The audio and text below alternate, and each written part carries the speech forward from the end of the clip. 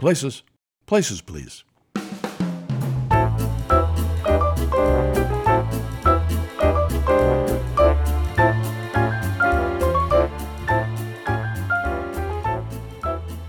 Welcome to the very first episode of Valley Stage Notes, a brand new podcast coming to you every week. I'm your host, Kevin Julien, along with Marna McLendon and Keith McLendon. We're really excited about this. Marna, how do you feel about this new venture that we're starting out with right here today? Kevin, I'm so excited. This has been a while in the making, but not that long. And we immediately came together with, gosh, let's talk about local theater. Absolutely. Yeah, we are all excited by local theater. And it's just a thrill to be able to talk about it and have some folks listen to it and learn about it. Yeah, and we're in a thriving city, thriving community as well. There's so much going on. Yes. And I think it would be so nice doing this, having people learn about something that really is, I find, fascinating. Well, I'm particularly excited because we're starting with an interview on Children of a Lesser God. So I think this episode's going to be just terrific. Yeah. And Keith, what are your thoughts? I am very interested to learn what the director, one of our first interviews, is going to tell us about this show and the challenges in bringing it to the stage and what it's all about. Okay, well, I think without much further ado, we should get to it. Today, we have a very special guest. We have Mark Allen C. Clemente of Order Chaos Theater Company to discuss the season opener at the Herberger Theater, CAC Stage, Children of a Lesser God. Welcome to the show, Mark. Thank you so much, Kevin. Glad to be here. It's so great to have you. Now, it's getting really close to the opening, so I imagine this must be a really intense time for you. How's it been going? Yes, lots going on. We are building the set tomorrow and painting the set tomorrow. We have costumes coming in next Monday, and the actors are just trying to get off book as much as they can. But we had an addition to Children of a Lesser God that we weren't really prepared for. We've been trying to partner with the Phoenix Day School for the Deaf since we had the idea for Children of a Lesser God. And they've had a lot of challenges this year. But last week, Thursday, we got a call from the principal at the Phoenix Day School for the Deaf. And she said, "Hey, I have 4 students for you." Wow. So on Monday, 4 students from PDSD will be joining us. My actual vision for the show is actually going to come true, where I have students shadowing our hearing actors so they can sign for our deaf audiences. Mark, what does shadowing mean? Shadowing is really having them on stage and mirroring the action on stage as well as translating in ASL. Oh, cool. And what's ASL? ASL is American Sign Language.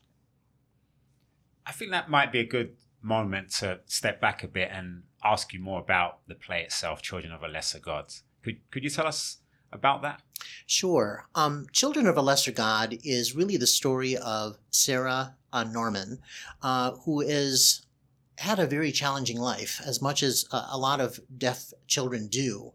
When she was young, they thought she was retarded because they didn't know that she was deaf. And when she was diagnosed as deaf, then she was treated differently, forced to kind of learn to speak, and really didn't have the tools to be able to communicate like everybody else. And the story takes place in a school in which a hearing teacher comes to teach communication or English at the deaf school. And they meet, and he is very much about helping as far as deaf children to be able to speak and make sound. And it's her journey on how she becomes basically, I don't know,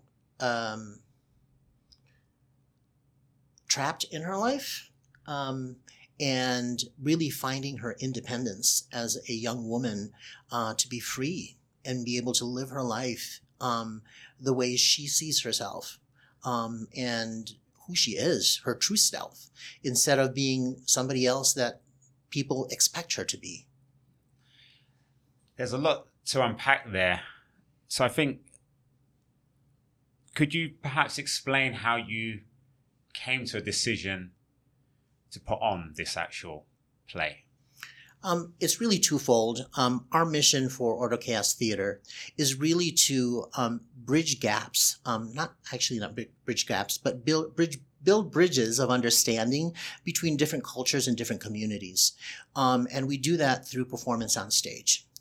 So a lot of the shows that we pick, we choose a community or a culture that we can provide awareness to our audiences. And this one is really of the deaf community. To give them a voice on stage and a platform for deaf awareness. I imagine there's not many plays like this in the canon, if I can use that terminology. So I'm trying to imagine myself, what are the challenges of putting on a play like this? Because I imagine it must be multifaceted, multi-dimensional. Could you talk to us about that so that our audience might have an understanding of what they might expect if they come to see, as we hope they will, come to see the play? Absolutely. The first challenge really is finding deaf actors. Not many deaf actors, that, it's not like a 20-year-old young lady. There are a dime a dozen in the Valley. I hate to tell the young ladies that, but they are. But deaf actors, that's a huge challenge, to find somebody, number one, who's deaf, number one, who wants to act, and also, be able to portray a character, that is so different than themselves. Yeah. Which is why we started with the Phoenix Day School, because we knew they had a theater program. And we held auditions for that show with some kids early on back in May last year. Yeah. And that didn't come to fruition simply because the script really needs people who can speak and sign as well. So that's another challenge. Yeah. Is every single one of the actors, whether they're deaf or hearing, has to learn 2 different languages. Yeah.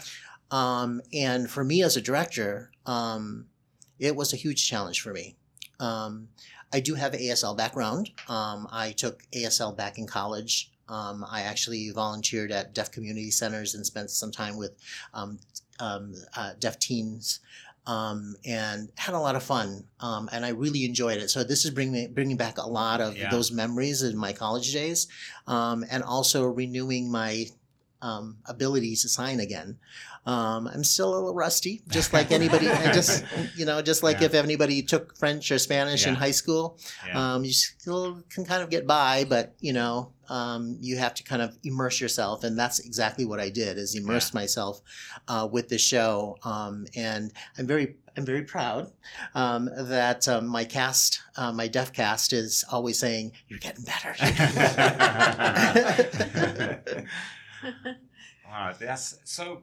You've had a very long connection with this whole area and the deaf community. Thinking back to when you were learning in your college days, could you have ever imagined being here today about to put on this production? No. And could you tell us what it means to you as well? Yeah. Personally? So in fact, prior to me taking ASL, I traveled with a group called Up With People, and we toured the world. And we often performed at deaf schools. And that's really where I started to get exposed to ASL.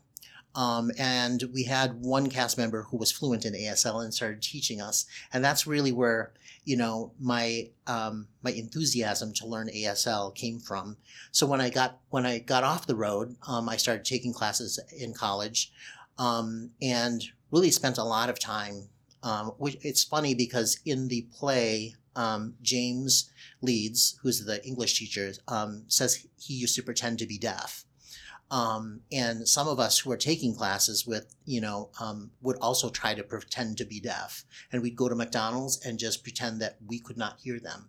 And what that felt like for us to order without being able to communicate verbally with them, and not them pretending we couldn't understand them or hear them. I was very pleasantly surprised that the servers at McDonald's, they were just like, oh, he's deaf. He's like, let him point to the menu. Let him, let him do this. And they were so accommodating. And I was so like, wow. Yeah. So this is what it's like, that people have to figure it out because we couldn't verbally tell them. For me, it's very personal because it brings back those memories of especially spending some time with the teens at the Deaf Community Center, and be able to get to know them and understand their challenges as they grew up and what it's like in the real world. And this show revisits all of that. Something I wanted to touch on was there are, at least in some corners, feelings and controversies, perhaps, if I can use that term, about some of the things that are shown in the play, about perhaps people who are deaf learning to speak and things like that. Could you perhaps talk and explain to us some of the different views and different feelings about this and how that might tie into the play and perhaps your decision to show it and begin with it? As a hearing person, it's hard for me to talk about it because I have not lived it. So I have to preface, I appreciate that. What the views are from the different views from a perspective of hearing person. It's, what it comes down to is really about language and communication, right? So it's like when you go to Europe, and we're called stupid Americans because we did not learn how to speak French or Spanish or Norwegian or German, Mark, right? You can speak about yourself. That's true. But although I am naturalized. Yes. When I travel abroad, I bring out my French. I was in Italy, and I brushed up on all of my Italian because I want to be able to communicate with people in that country. However, there are a lot of people who expect the Italians to speak English to them and understand them. And it's the same with the deaf community. So we can't force, as hearing people, we can't force them to learn to speak.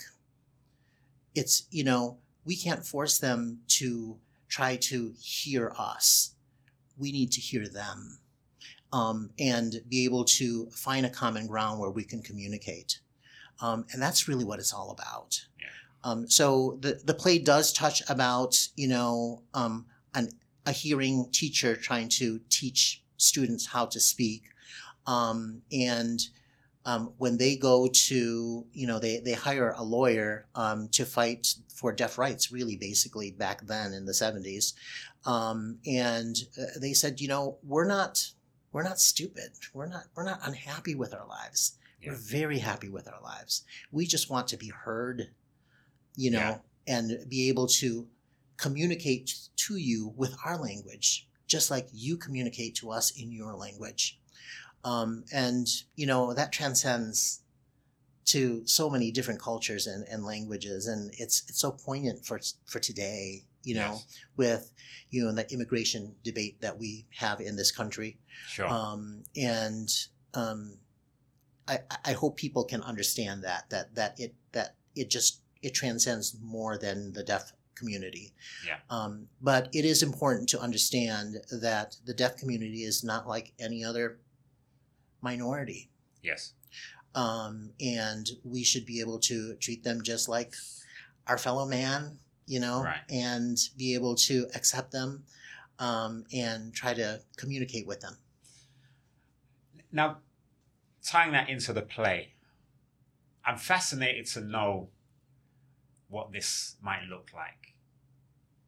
As I'm walking into the theater, about to get my seat, curtains go up. What am I going to see? Because there are speaking actors, I guess, deaf actors, and there's lots of different things going on. So how, and some people I'm sure in the audience will be deaf as well. So how do you navigate something that appears to me to be quite complex, but to get that across in a successful way so that everyone can understand what's happening on the stage? Yep. Well, first of all, props to the author.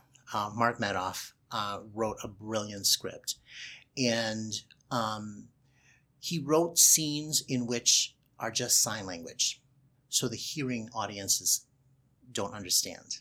And then he wrote scenes just in spoken English, so the deaf audiences don't understand. However, we bridge that gap because 95% of the show is completely translated by James Leeds, who is the English teacher. Okay. But there are scenes that he purposely wrote to just have sign language, so the hearing audiences can experience what it's like to not understand what's going on. And just the opposite, However, we are going to closed caption some of those scenes, so we can have access for all. When you do walk onto stage, we at Order Chaos like to have minimal sets. Our stars are our actors and our acting. So we like to showcase our actors. So when you walk on stage, you will see a pretty bare stage of just a couple different levels and platforms. And most audiences won't know this, but there are 3 levels on the stage. So inside information. That for me, the reason why I chose 3 levels is the top level is the hearing world. And the bottom level the top level is the deaf world, and the bottom level is the hearing world. And then the middle is the in-between. So you'll see scenes in which most of the deaf world is up in the top platforms, and then all the hearing is down on the floor. Mark, that sounds so impactful and creative. I hope people get it. I mean, our actors all know that. So we, one of the things too with American Sign Language or ASL is there's different spatial areas of ASL. There's up here above the head, there's here by the face, there's here below the at the chest level, and then by the waist. So there's different levels in ASL. So I kind of transcended that onto a physical format as well. And like I said, most audiences won't see that. Some who have studied ASL may figure that out with the spatial, but it's something that, for me as a director, I like to have those Easter eggs to put in that certain people may get and may not get in every show. So I love this one. Yeah. We're going to be ending, Mark, and I get a final question and then change of topic just a little bit. What has been your most memorable theater experience? Wow. I thought you might say that. Gosh, that's really difficult to say. I guess it is theater, but it's not theater. When I traveled enough with people, we performed on Radio City Music Hall, and that was a huge highlight for me that I will never forget. To be on that stage and perform on that stage, and that is a memory that will last for me forever. Oh boy, that makes sense to me. Okay, Mark. Well, we're so happy that you took some time out of your busy schedule today to appear on our opening podcast. So tell us when the show is going to start and where people can get their tickets? Sure. We open September 8th and we run through September 24th. Our shows are Friday, Saturday evenings, and Saturday and Sunday matinees at the Herberger Theater. Tickets can be purchased at www.herbergertheater.org/children. Thank you, Mark. It was a pleasure having you today, and we look forward to seeing the play. And Thank you have a very successful much. run. Thank you, Mark. Glad to be here. I learned so much having Mark on today. Yeah, Mark Clemente is a well-known name in local theater. He's just a wealth of information, and I too learned so much, particularly about the challenges of this production.